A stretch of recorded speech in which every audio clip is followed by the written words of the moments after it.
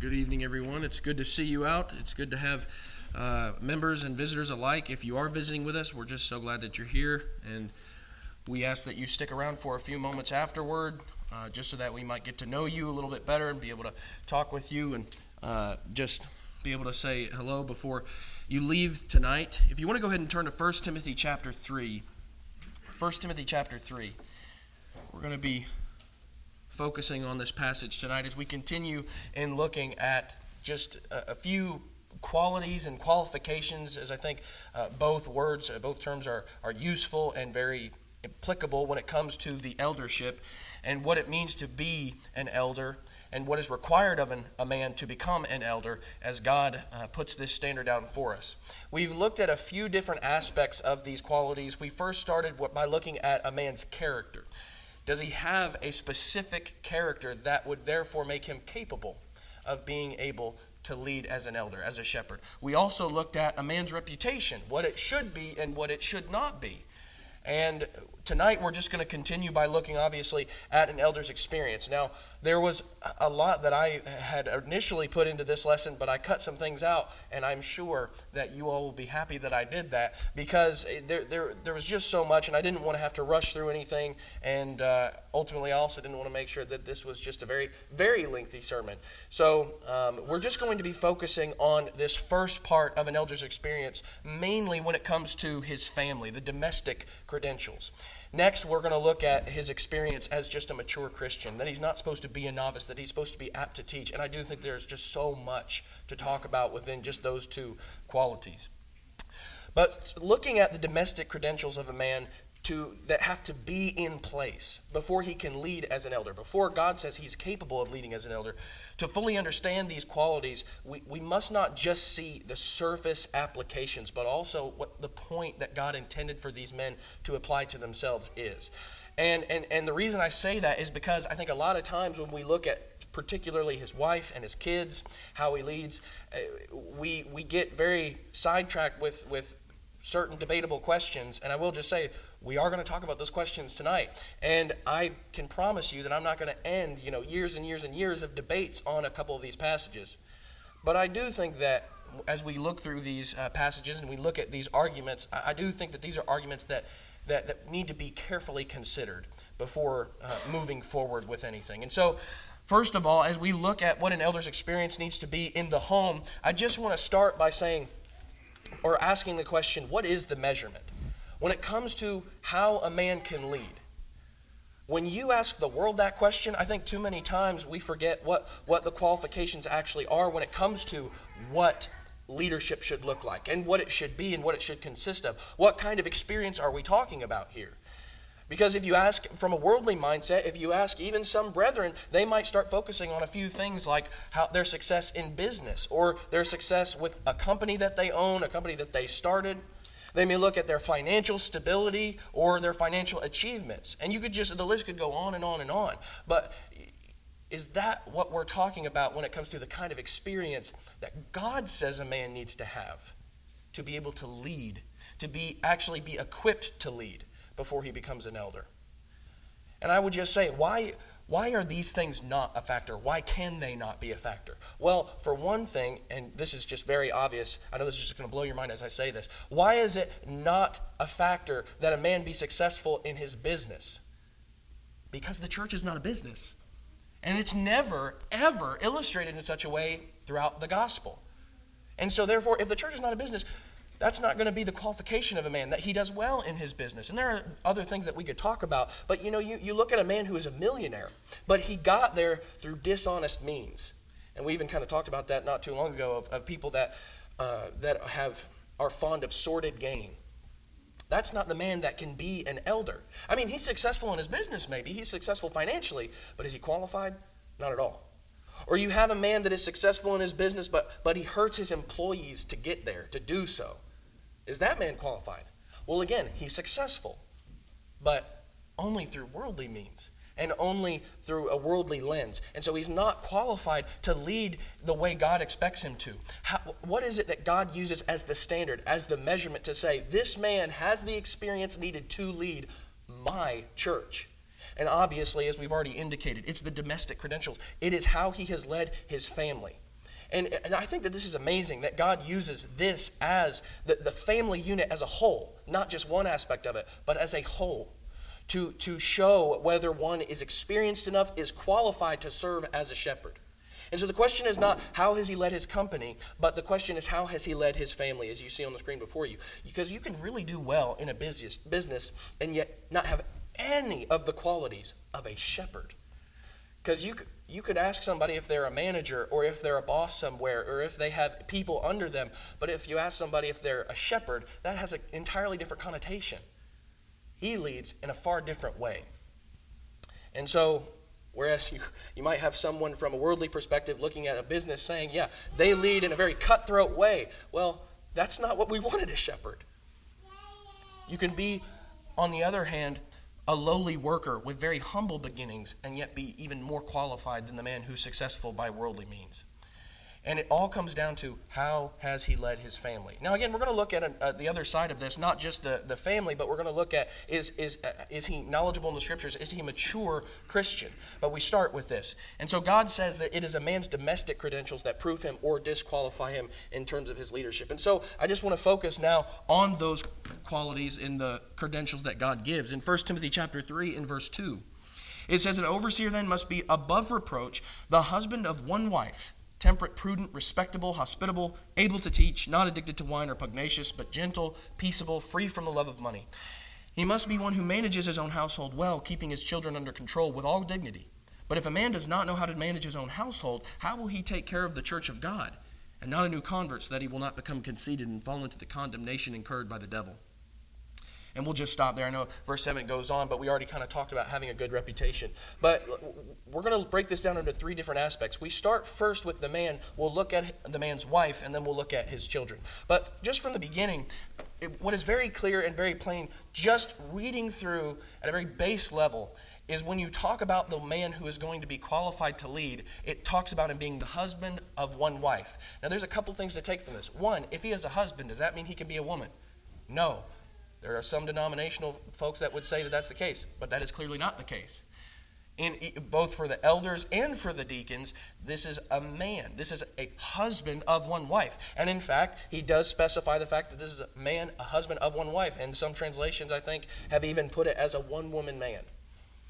And so, obviously, when you look at this, I think this is pretty clear. And I think that there's even some pretty clear applications just from the very beginning. We're going to delve deeper into this, but just from the beginning, as you look at this, as it says, a husband of one wife. Obviously, this means that a man can't be polygamous. Obviously, this means that a man just can't, he just can't be a bachelor. He can't be someone who is single, and then you put into this position, and of course, he's going to learn how to do that. Now, we all know this. And so I don't really want to focus on that too much, because I think this much is clear. He's a man. He's to be a husband of one wife. But what is the point of these qualifications? These are some questions that come up from time to time as we talk about these qualifications. Is this only teaching against polygamy? Or some people have even come up with scenarios of, is the point that he can't be a widower? So you have a man who was an elder, and then his wife dies, and then later on in his life, and it was a scriptural marriage, she dies, and obviously there's nothing that he can do about that. But later on he finds another woman, and he's scripturally married to her, and she's a good Christian woman. And now the question comes, well, he already was married once. Who is his wife now? Because he's been scripturally married, she's dead, and really what they're doing is they kind of make it sound like what the Sadducees do with Jesus. They come up with this insane scenario. And let me just say, I'm not saying these questions are completely bogus and dishonest. I think that we can have the conversation. But I think we very quickly lose sight of what the points of these qualities are and why God put this down. It is not just to make a case against polygamy. I think you can use this passage to make the case against polygamy. But that's not the main point of this passage, is it? There's more that God is trying to tell us here. It's not just that and this is what really gets me. We focus so much on something like this. And again, I'm not saying that there's no time to be spent on this, but we focus so much on this and we forget about the state of the man's marriage. Let me just ask, is the point of this that he just be married, but we don't even think about what kind of husband he is? Is the point that he just have kids, but we're not going to be worried about how they turn out? Is that really the point that we're making? No. Again, we can talk about these questions, but I really don't want to give too much time to this because I want to focus on the point that God is making here. And that is, what kind of husband and father is he? And there's just a few passages here that you can look at when you see what kind of husband and father God wants his people to be. Over in Ephesians chapter 5. First of all, in Ephesians chapter 5.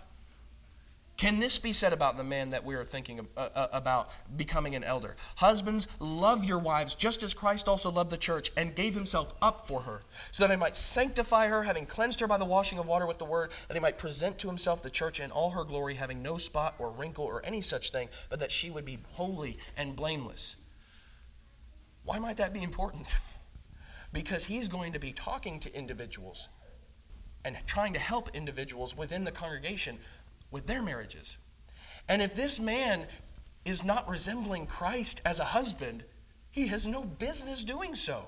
And frankly, that's not an example that you really want to follow, is it? And so he has to have this kind of thing down. And it could be said with the kids as well. But before we get there, over in Hebrews chapter 13 in verse 4, it says, marriage is to be held in honor among all, and the marriage bed is to be undefiled. For fornicators and adulterers, God will judge. Now, these two passages that we just looked at, neither one of them are really talking about elders specifically. But what is this showing us? These are men that are not still working through some serious issues that they have leading as husbands. These are men that have done a good job of being a good example of what a husband is supposed to look like. These are men who have done a good job and have already established that example as a good father. They're not still working on this. And in fact, I would say that this kind of helps us when it comes to how old do children need to be, and when we get to that conversation. Again, we'll talk more about that. But I think that these little details help in the long run. This is something that's already set in place. And so if it's something that's set in place, I just wonder if that helps us when it comes to the question of, well, how old do they have to be? Do the children have to be out of the house? Are they still in the house? And I think that these questions will help us understand how to better answer those questions, because we're not focused on really things that don't really have to do with the point God is making with these qualifications. And so the point is deeper than the surface. It is, how has he led his family? Is he leading as a man who is scaring his wife into submission by tyranny and abuse? Is he a man that is unscripturally married or divorced? Well, that man is not the man that God says is qualified. He's not capable of leading. This is a man who produces children who respect and obey him, not children who want to do anything but obey him, not children that are in constant rebellion and constant disobedience. A man who truly, as it says in Ephesians chapter 6 and verse 4, leads his children in the discipline and instruction of the Lord. And so this is what we really need to focus on. Now, with all that being said as a precursor, now we're going to get into these other aspects of his wife and his children. And this point won't be as long when it comes to his wife, because really there's only one verse where it talks about wives. In 1 Timothy chapter 3 again, in verse 11, it says, women must likewise be dignified, not malicious gossips, but temperate, faithful in all things. Now, I know that there's maybe some conversation every now and then about whether or not this is just talking about deacons' wives, or if it's just a completely different office. It's pretty clear from the New Testament there's no such thing as the office of a deaconess. In fact, there's a lot to be said about the translation there. It's one of those moments where that word wasn't translated, it was transliterated. It's kind of like the word baptize. The Greek word was baptizo, and instead of using immersion, which would make a lot more sense because that's what we're talking about, they decided to bring it in as baptize. Now, we can still know what that means, but it comes down to the same kind of hermeneutics when we look at this verse in 1 Timothy chapter 3 and verse 11. It's not talking about a separate office. It's talking about the kind of wives that men who are going to be elders and men who are going to be deacons need to have to fully work in that role, in that position within the church. And that's not really the point that I want to be getting into tonight. I just wanted to briefly mention it. If you have any more questions, you talk to me about that afterwards. But I think very clearly this is speaking about the kind of wives that these men need to have. And this is the kind of woman whose behavior and interaction with her husband further proves that he is the kind of man who can easily be subjected to and trusted in the leadership. Now, I'm not saying that if there's a situation where a woman just does not care about her husband at all and just is completely disrespectful, that automatically means he's a terrible husband. That's not what I'm saying. But if you have a woman who is very submissive and very, very clearly helping in his work as a Christian, I think that says a lot about the kind of husband, the kind of leadership that he shows. Again, maybe not necessarily in every single case. There may be some outlying case, but most of the time it does just further prove the kind of demeanor and the kind of respectable nature of the man that might be able to lead as an elder. And there are several things that he mentions here. He says the word dignified. And frankly, I think one of the best ways to, and your translations may have it this way, but one of the best ways to communicate what this means is a woman who is respectable. This is not a woman who is going to be loud or abrasive all of the time. And she's not vindictive either. Why might that be important? Because if you have a woman who's the wife of an elder who is going to be privy to a lot of information, if she gets slighted in any way, well, she has some ammo to use whenever she feels vindictive or angry. And so she's respectable, she's dignified, she's a modest woman, she's not acting like the rest of the world. Some of these other words I think are pretty clear. You don't have to get into a lot of a conversation about what a gossip is, but she's not a gossip. And I would just say very quickly, just like what we were talking about with being dignified, it's important that a woman have a controlled tongue if she is going to have a husband that's going to lead in such a way. Because again, if she becomes privy to a lot of information, do you really want a woman who doesn't know how to control her tongue to be given access to all of that? And what that sounds like is, I probably shouldn't say this, but, and then we just go right on with telling everybody what the, sweet tea is. And frankly, I think we can understand that pretty clearly. This is someone who just very simply is slanderous. Someone who does not care about the damage they do with that knowledge, and they're just spreading it. That's not the kind of woman that qualifies a man to be an elder, or even, frankly, a deacon. It's a woman that can be trusted with that kind of information. A woman who's temperate. And again, very clearly, it's someone who's self-control, not dominated by worldly influences. It's very clear what she is dominated by, and that is by the Scriptures. That is by a life of purity and holiness. Someone who just aids the work of her husband, who is supposed to be doing the exact same thing, living a life of holiness and purity and trying to spread that even further. But looking at that last bit of the verse there, she is faithful in all things. I think that is a very striking word to use because, again, we know what that means. It's talking about submissiveness. It's talking about loyalty and allegiance. It speaks of a dependability and a reliability. And if you think about a great help to a man that's going to be working in such a way in the kingdom, this is important to have for a wife. And why is that? Because he's going to encounter a lot of criticism himself. And he is going to encounter a lot of difficulties and hardships. I'm not trying to make it sound like it's a terrible work and just an incredibly difficult work that nobody would want, but there are difficulties that come with it.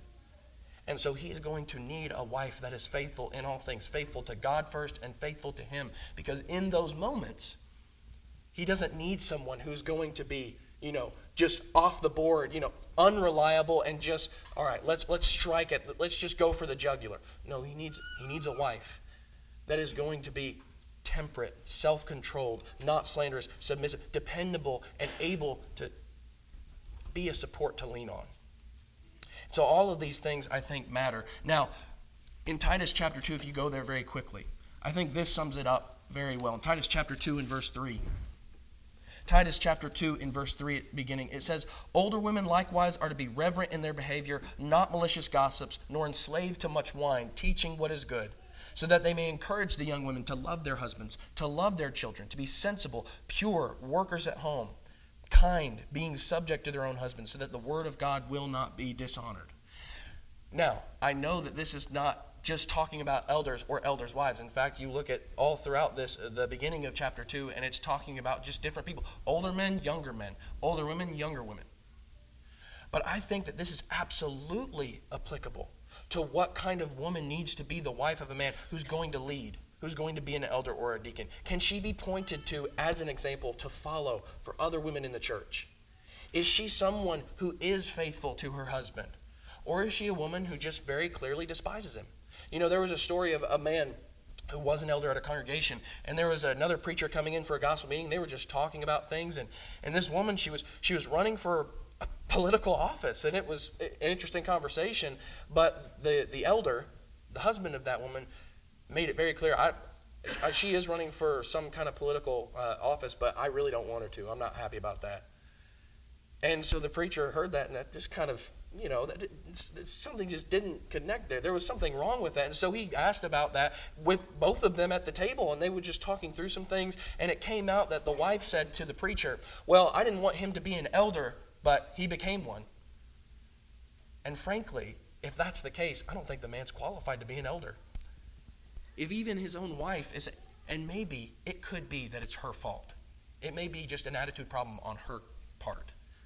Either way, though, I think it disqualifies the man. Because you have someone who is really not faithful in all things. And you have someone, or rather, you have someone whose own spouse, whose own wife is saying he can't lead in that capacity. And so regardless of the situation, I think it becomes very clear he needs this kind of woman to be able to help him lead in that capacity and to be able to be a support for him when those moments come that are more difficult and maybe just more painful. And so she needs to be an example who has all of these things in place. She's not going to be someone, sometimes it's said, it's kind of said as a joke, maybe on social media or otherwise, people say, well, I don't keep my home keeps me. I'm not really sure that that's the kind of woman that is going to be qualifying her husband. Because this is a woman that is self-controlled. This is a woman that is dignified. And if she is able to keep the home and she's able to do her work, this beautiful work that God has given her, then God says that she is going to be a help and going to be the kind of woman that gives a husband the experience to lead. And so we need to be careful about making sure we don't just overlook this qualification, because I absolutely do think this is a big part of the qualifications of a man, that his wife be all of these things. But as I said, I really want to spend most of our time looking at a man's children, because I think that this is where most of the questions come. And I would just start with one of the main questions that come up, and that is, when it speaks of children, is it talking about one or more? Very quickly.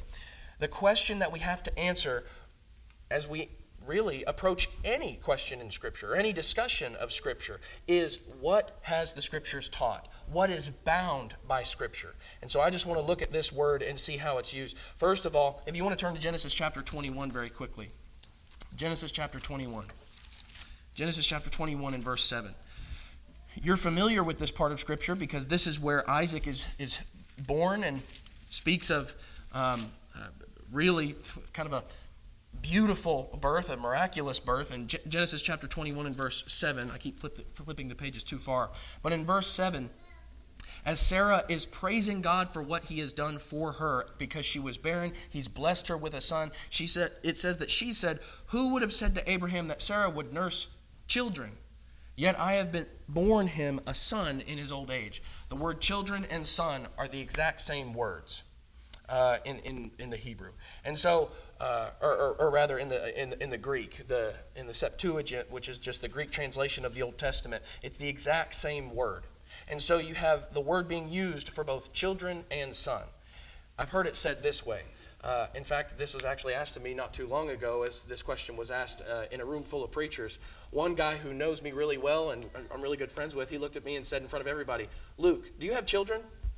I kind of sat there and was like, yeah, I do. I have Hawk. And frankly, I do think that's kind of a powerful point. It's kind of hard for me to buck against that because, frankly, the word is used in this way, not just in our current vernacular. It's used this way in the Scriptures. Not only in Genesis chapter 21, but in Matthew chapter 22 very quickly. Matthew chapter 22.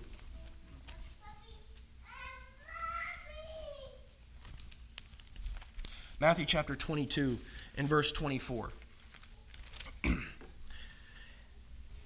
It says, and this is one of the stories that we were alluding to earlier, talking about the Sadducees who come to question Jesus. It says that they were asking Jesus, "Teacher, Moses said if a man dies having no children, his brother as next of kin shall marry his wife and raise up children for his brother." And then you could just continue on through that story. It's kind of an insane scenario, as we already indicated earlier. But that word children there is the same word that we were just talking about, that tekna word. And it even quoting Deuteronomy chapter 25, it's the exact same word used for children. Now, once more, I would just say, when he says, if a man dies having no children, is he talking about children plural or children singular? I think it can be used interchangeably. Obviously, it can be used interchangeably. Now, let me just say, with all of that being said, I'm talking about what we can bind with Scripture. What has Scripture bound? I'm not talking about what my personal preference is here. I can only speak as the Bible has spoken. Now, can I bind this on myself? 100%, absolutely. And in fact, I think there's a lot of wisdom in being cautious about things like this. But can I bind this on others? I don't think I can. I don't think that we can draw a line of fellowship when we don't have very clear examples where God has made that indication very clear. And I would just say, I don't think the Holy Spirit has trouble being clear when it comes to teaching us or instructing us. I don't think the Holy Spirit is really ever vague. He is very simple in his language, and it's very easy for us to understand. So I don't think that this is a portion where the Holy Spirit had a hard time communicating to us. We need to make sure that when we approach these kinds of conversations and questions, that we come to it saying, what has God bound? And really, I want to end all of this by saying, first of all, remember that I said, after everything, we need to approach this with caution. I am the kind of person that errs on the side of caution. I would rather not act on any presumption whatsoever. Now, with that being said, what is the point? What is the point of this commandment that God gives in 1 Timothy chapter 3 and verses 4 through 5 and in Titus chapter 1 in verse 6? The point is not about the number of children that he has, but it is the experience in being a good scriptural father. Does he have that kind of experience? That's the point. And so once more, we go through all that just to say, this is what God is trying to indicate. This is what God is trying to teach us about the kind of man who will be qualified and will be experienced enough to lead the church. Now, let's look at it this way. Back over in 1 Timothy chapter 3, in verses 4 and 5. Once more, in verse 4 it says, he must be one who manages his own household well, keeping his children under control with all dignity. But if a man does not know how to manage his own household, how will he take care of the church of God? I think this is a very helpful passage, because what you have is Paul, the way this is broken up in the verses, in the form of the verses, it's very clear. Here you start in verse 4 with the qualification.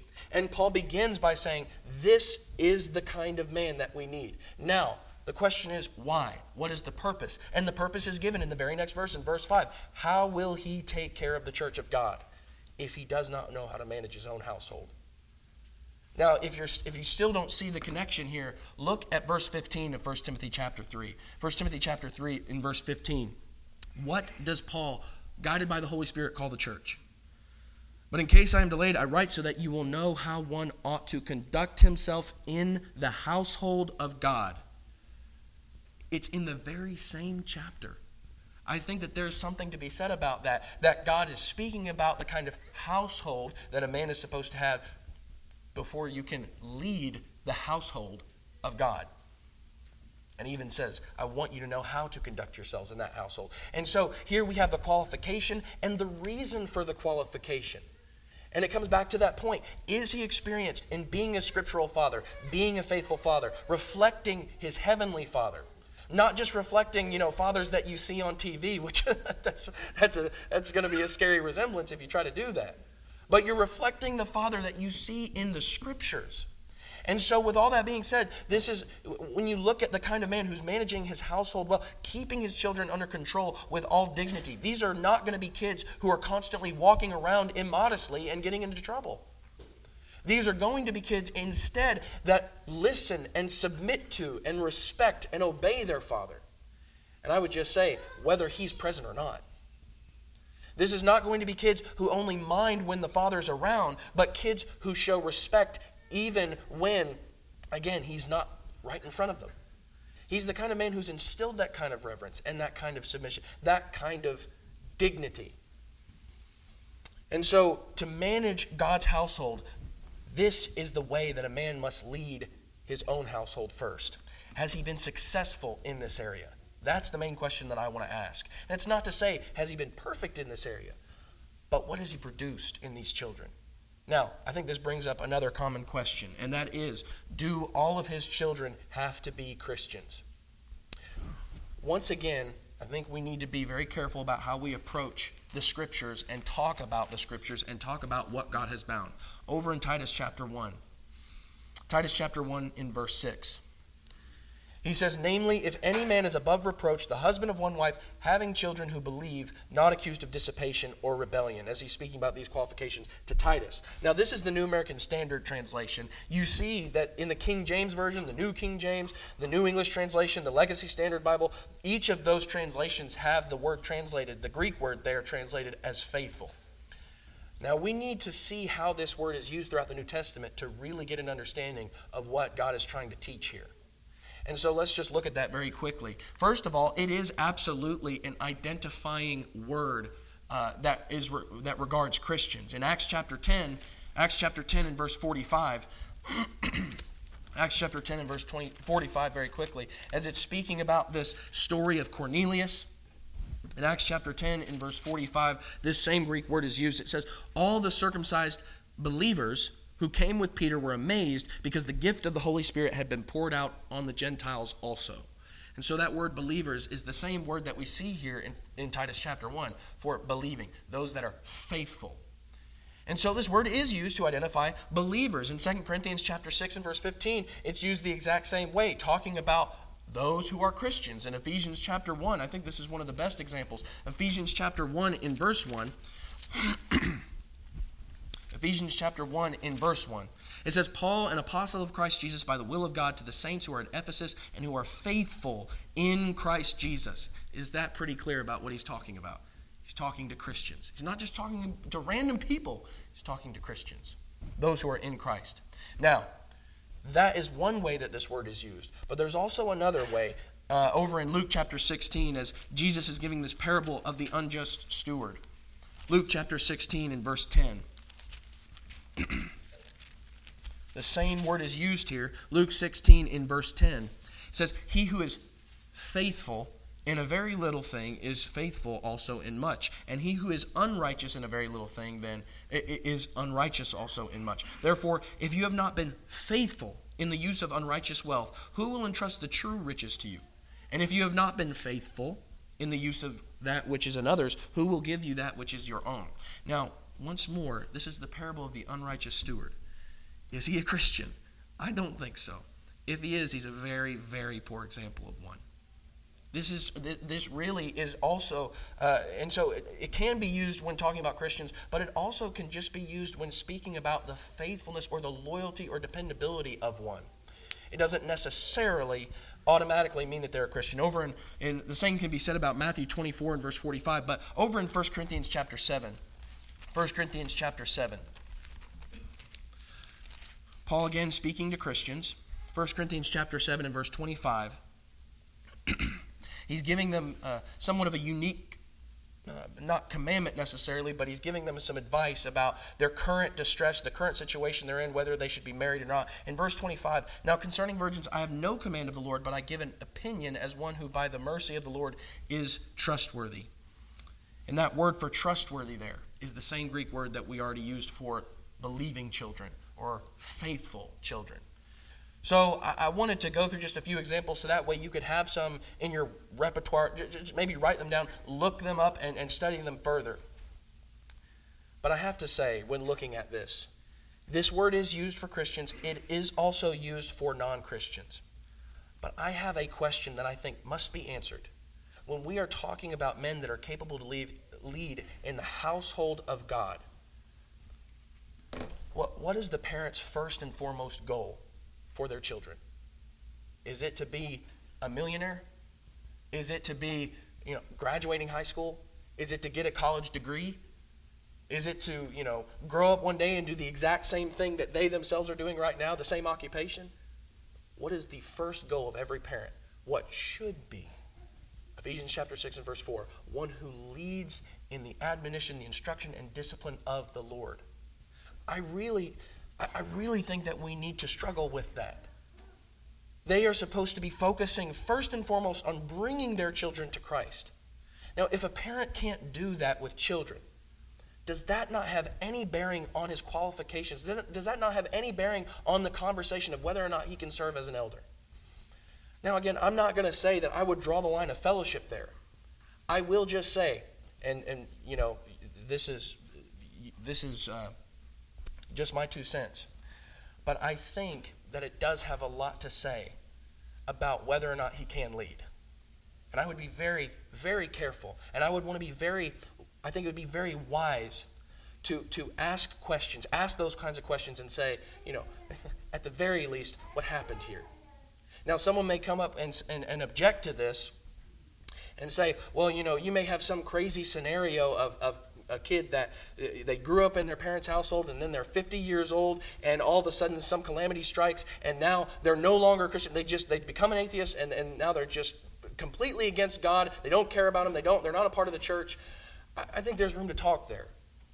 There are going to be all kinds of situations that we have to approach, but again, with wisdom with the scriptures.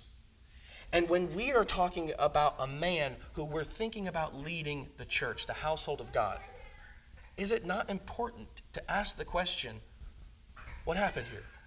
Why aren't all of your children faithful? And just ask some of those questions about how they might have led in the home. And I would just also add to that, we come up with those kinds of scenarios of the man who's 50 years old and all of a sudden something big happens. But what would you say if one of his kids immediately apostatized or just completely abandoned Christianity right after leaving the home? I think there's something to ponder there. I think there's definitely something to consider. And so I'm not saying this means that a man is a terrible father if not every single one of his kids becomes a Christian. At some point, it is on the child.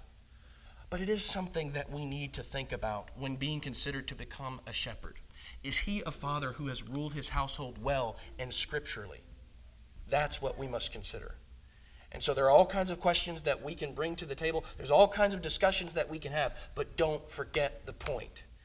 And I think if we keep that point in mind of what God was intending with these qualities, with these qualifications, it would be much easier to traverse these waters of, well, what about this? What about this? What about this? Just don't forget the point. And so, as we end tonight and we conclude with some of these thoughts, I hope that you didn't leave with more questions than answers. I want to be so very fair with the text. I want to do the work of an evangelist and just speak the oracles of God. With that being said, as we speak the oracles of God, we need to make sure that when we do have those questions that will arise inevitably, and when we bring those questions forward, that they are fully thought out. That it's not just, well, the preacher said this. It's not just, well, mom and dad said this. It's not just, well, this is someone that I really trust and they said this. It comes down to, what has God said? We all need to be speaking as the oracles of God and making sure that we approach these kinds of questions and conversations very appropriately with wisdom and caution. I want to be like David who prays to God, let me not act with presumption in Psalm 19. Let me not do away with my presumptuous sins. That's how I want to live. Now, when you think about living presumptuously, if you're a Christian and you have not done the things that God has given as qualifications to become a Christian, let me tell you, if you are not a Christian and you have not done the things that God has given you, the conditions he's given you to become a Christian, you are living in presumption. You are presuming that you have another day of life to live, that you may come into contact, that you may enter into judgment before you're ready. And you don't want to live in that kind of presumption. Are you presuming about your relationship with God this very night, whether you're a Christian or not? If you are, you can make things right tonight. If you have been in our Bible classes recently, if you've been here for a couple weeks, you know, because we talk about these things over and over again, what those conditions are that God has given. You need to hear his word. Be willing to hear all of it. Are you willing to repent of the things that he has said a Christian cannot have anything to do with? Are you willing to make a confession based upon that belief? Be faithful in these teachings. That means being not just obedient once or twice, being continually, daily obedient, and being baptized into his death to rise in newness of life. You can have salvation this very night. If you're subject to the invitation of Christ by any means, please come forward as we stand and as we sing.